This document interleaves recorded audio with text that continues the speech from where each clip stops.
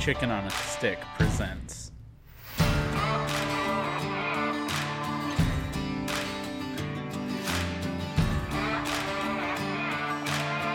Persistence of Vision.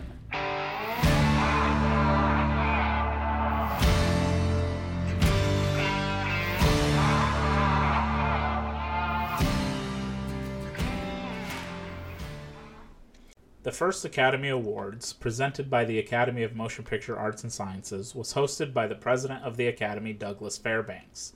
The first ceremony honored films released between August 1st, 1927 and July 31st, 1928. It happened on May 16th, 1929, at a private dinner held at the Hollywood Roosevelt Hotel in Los Angeles, California. 270 people attended this event, which lasted 15 minutes. The ceremony was not broadcast on either radio or television. 12 categories got awarded, and the winners were announced 3 months in advance. The big category was Outstanding Picture. The name would change several times over the decades, but is what we now know as Best Picture. Best Picture is what we're here to talk about. I've seen many videos come up recently talking about watching all currently 95 winners of this category. Well, I've decided to do one step more, watching nearly all 591 films that have been nominated for this prestigious award.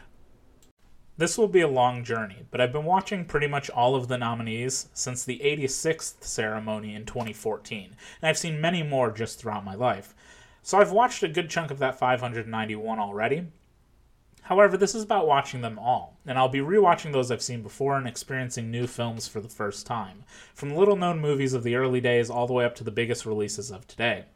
So join me as I go through this. And this might evolve along the way, but for now I plan on tackling a single year at a time as we go through the 95 years of the Oscars. As there are only 3 Outstanding Picture nominees in the first year, I think we should start with a little bit of history.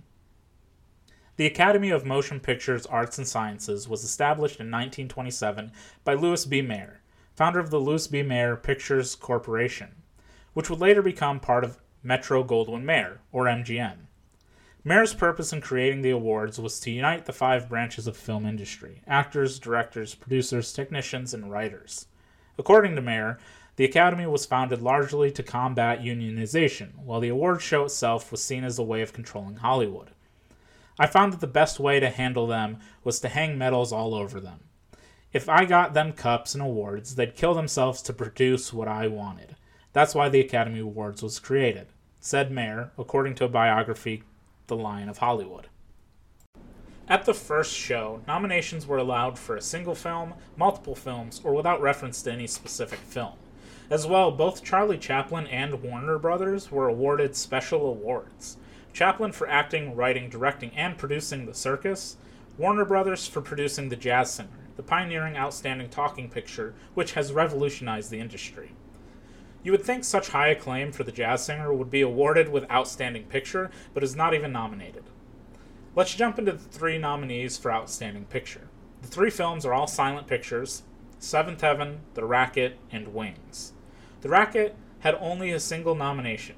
Wings had 2, and Seventh Heaven had 5. So let's talk about the movie I enjoyed the least first. Seventh Heaven, directed by Frank Borzage, who took home first Best Director award, wrote by Benjamin Glazer, who took home Best Writing Adaptation, stars Charles Farrell and Janet Gaynor. Gaynor also wins Best Actress for her role in this film along with 2 others. Charles and Janet starred in 11 other films together and were dubbed America's Favorite Lovebirds. If you're keeping track at home, that is all 3 awards that Seventh Heaven takes home. Now, I can't speak to if I would agree with those, as I've not seen any of the other films in these categories, but it's also not what we're here for. Seventh Heaven is a 1927 silent romantic drama based on the 1922 play Seventh Heaven by Austin Strong. Initially released with a standard silent film in May 1927, in October of that year, Fox Film Corporation re-releases the film with a synchronized movie-tone soundtrack with a musical score and sound effects. The film follows Chico, who works in the sewers of Paris. He dreams of becoming a street sweeper, shooting for the stars there. We also follow Diane, a young prostitute who is being abused by her sister, and when their chance to improve their living situation doesn't work out, Diane finds herself out on the street. Before the cops can round her up with the rest of the prostitutes, Chico claims that she is his wife. Chico then has Diane move in with him to keep up the act so she isn't taken away, and he doesn't mind the company. I love that Chico at every chance mentions that he's an atheist. As in the past, he has prayed to become a street sweeper and to get a wife, but nothing ever came from those prayers. Chico does manage to get the job as a street sweeper and becomes friends with his neighbor and fellow street sweeper, Gobbin. Chico and Diane start to fall for each other, but just as they do, Chico gets called away to the First World War. Before he goes, though, they marry themselves. I guess that's just something that you could do back then. During his wartime, Diane works in an ammunition factory to do her part.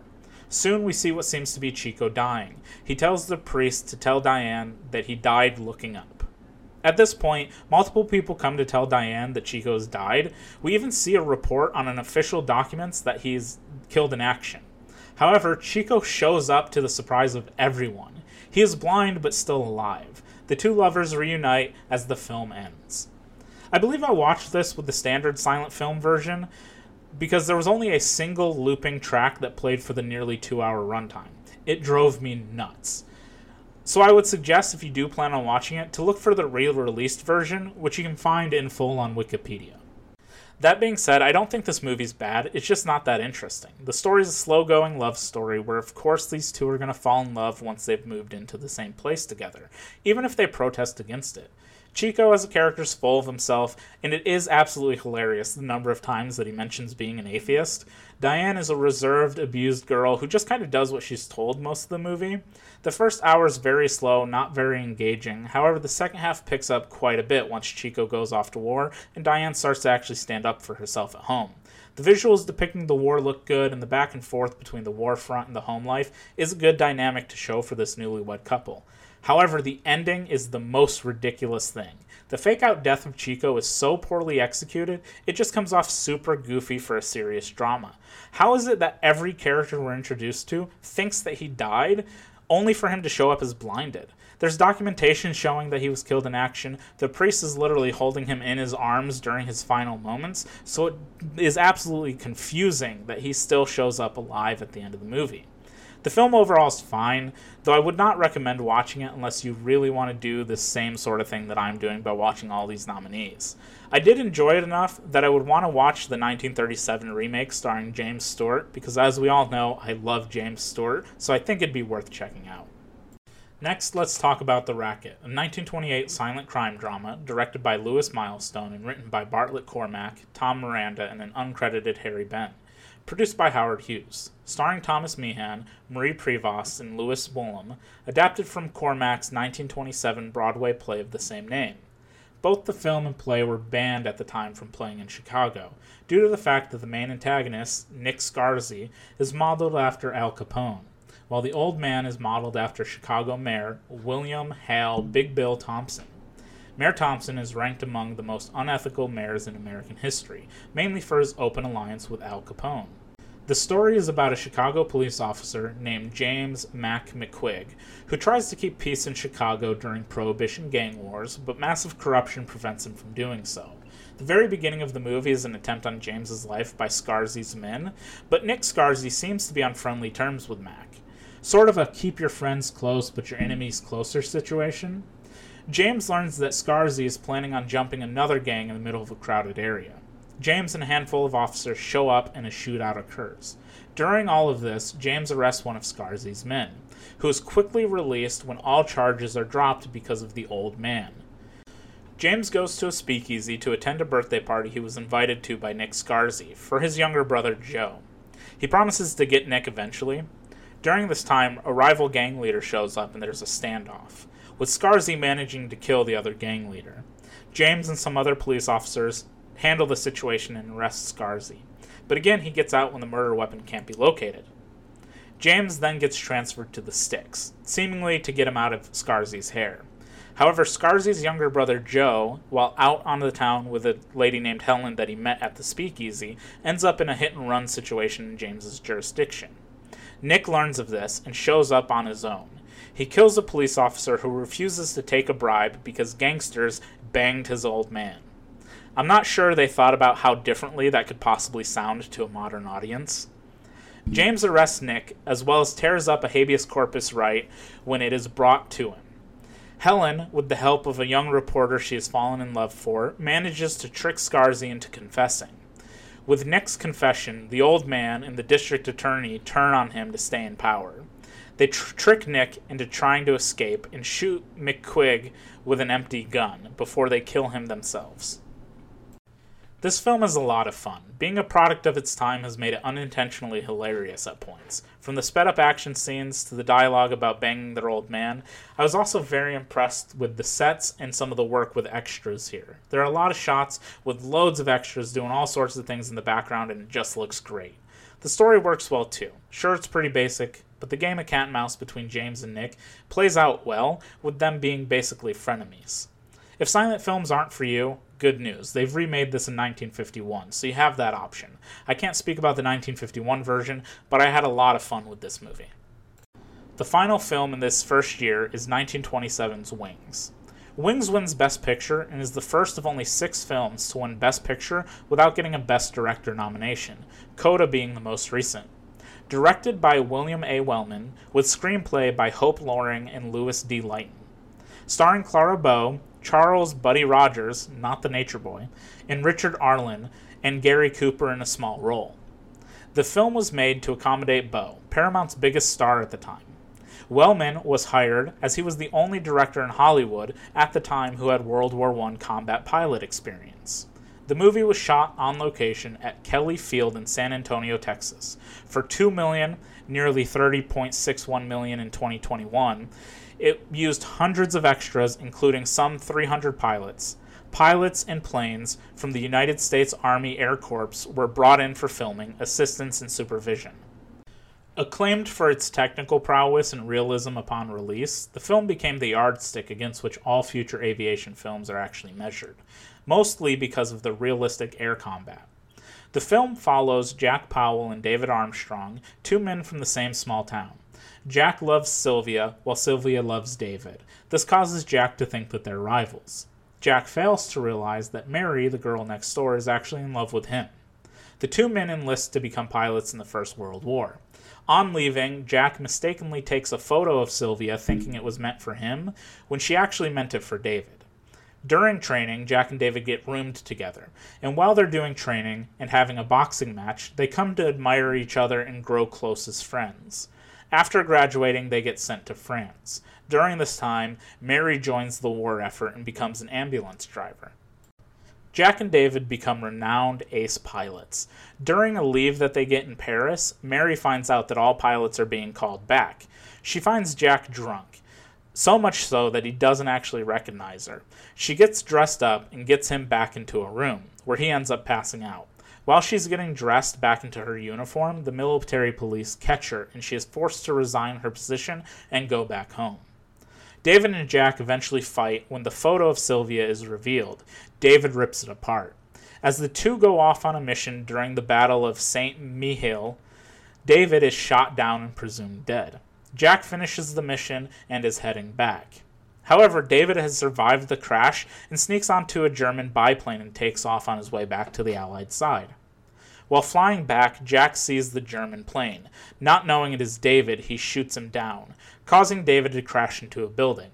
Jack lands his plane and goes and cuts off the Iron Cross as a souvenir from the plane, when he gets called to come inside by a resident. He finds out that it was David dying from his wounds. David forgives Jack and they kiss. After the war, Jack returns home and visits David's parents to ask for forgiveness for what happened. Eventually, when he goes home, he runs into Mary along the way, and he realizes that he loves Mary. And that's the end of the film.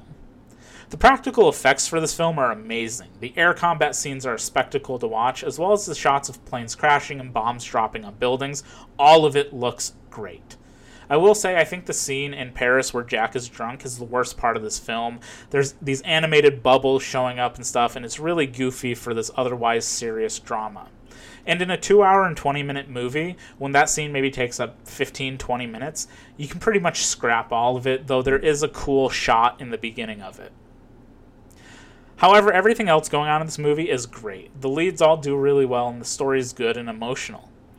The film has some notable scenes as well. From being one of the first widely released films to show nudity, both male and female, to the kiss between the two leads at the end of the film. Even if you don't take it as anything more than brotherly love, it's still interesting to see in such an old movie. Also, it's pretty crazy to just learn some behind-the-scenes things about this film. Over the long course of 9 months that it took to complete this movie, the cast and crew had a lot of downtime on their hands, and according to the director, San Antonio became the Armageddon of a magnificent sexual Donnybrook, claiming all the elevator girls at the hotel were pregnant by time they ended. Clara Bow also openly flirted with other actors and pilots, starting a tumultuous affair with Gary Cooper after having just got engaged to Victor Fleming the day after getting to San Antonio. Seems behind the scenes were pretty wild. All of that being said, Wings is well deserving of winning the first Best Picture when compared to the other two nominees.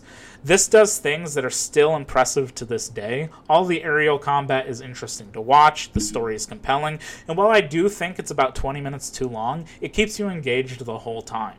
This is well worth seeing, especially if you're interested in any sort of film history. Next time, we're going to be discussing the second Academy Awards, where 5 films were nominated, including the only nominee that is a lost film. Thanks for listening. If you learned something, let me know. If you have any sort of recommendations or things that I could potentially do to improve this, let me know. And I hope to see you again for the next one. Goodbye.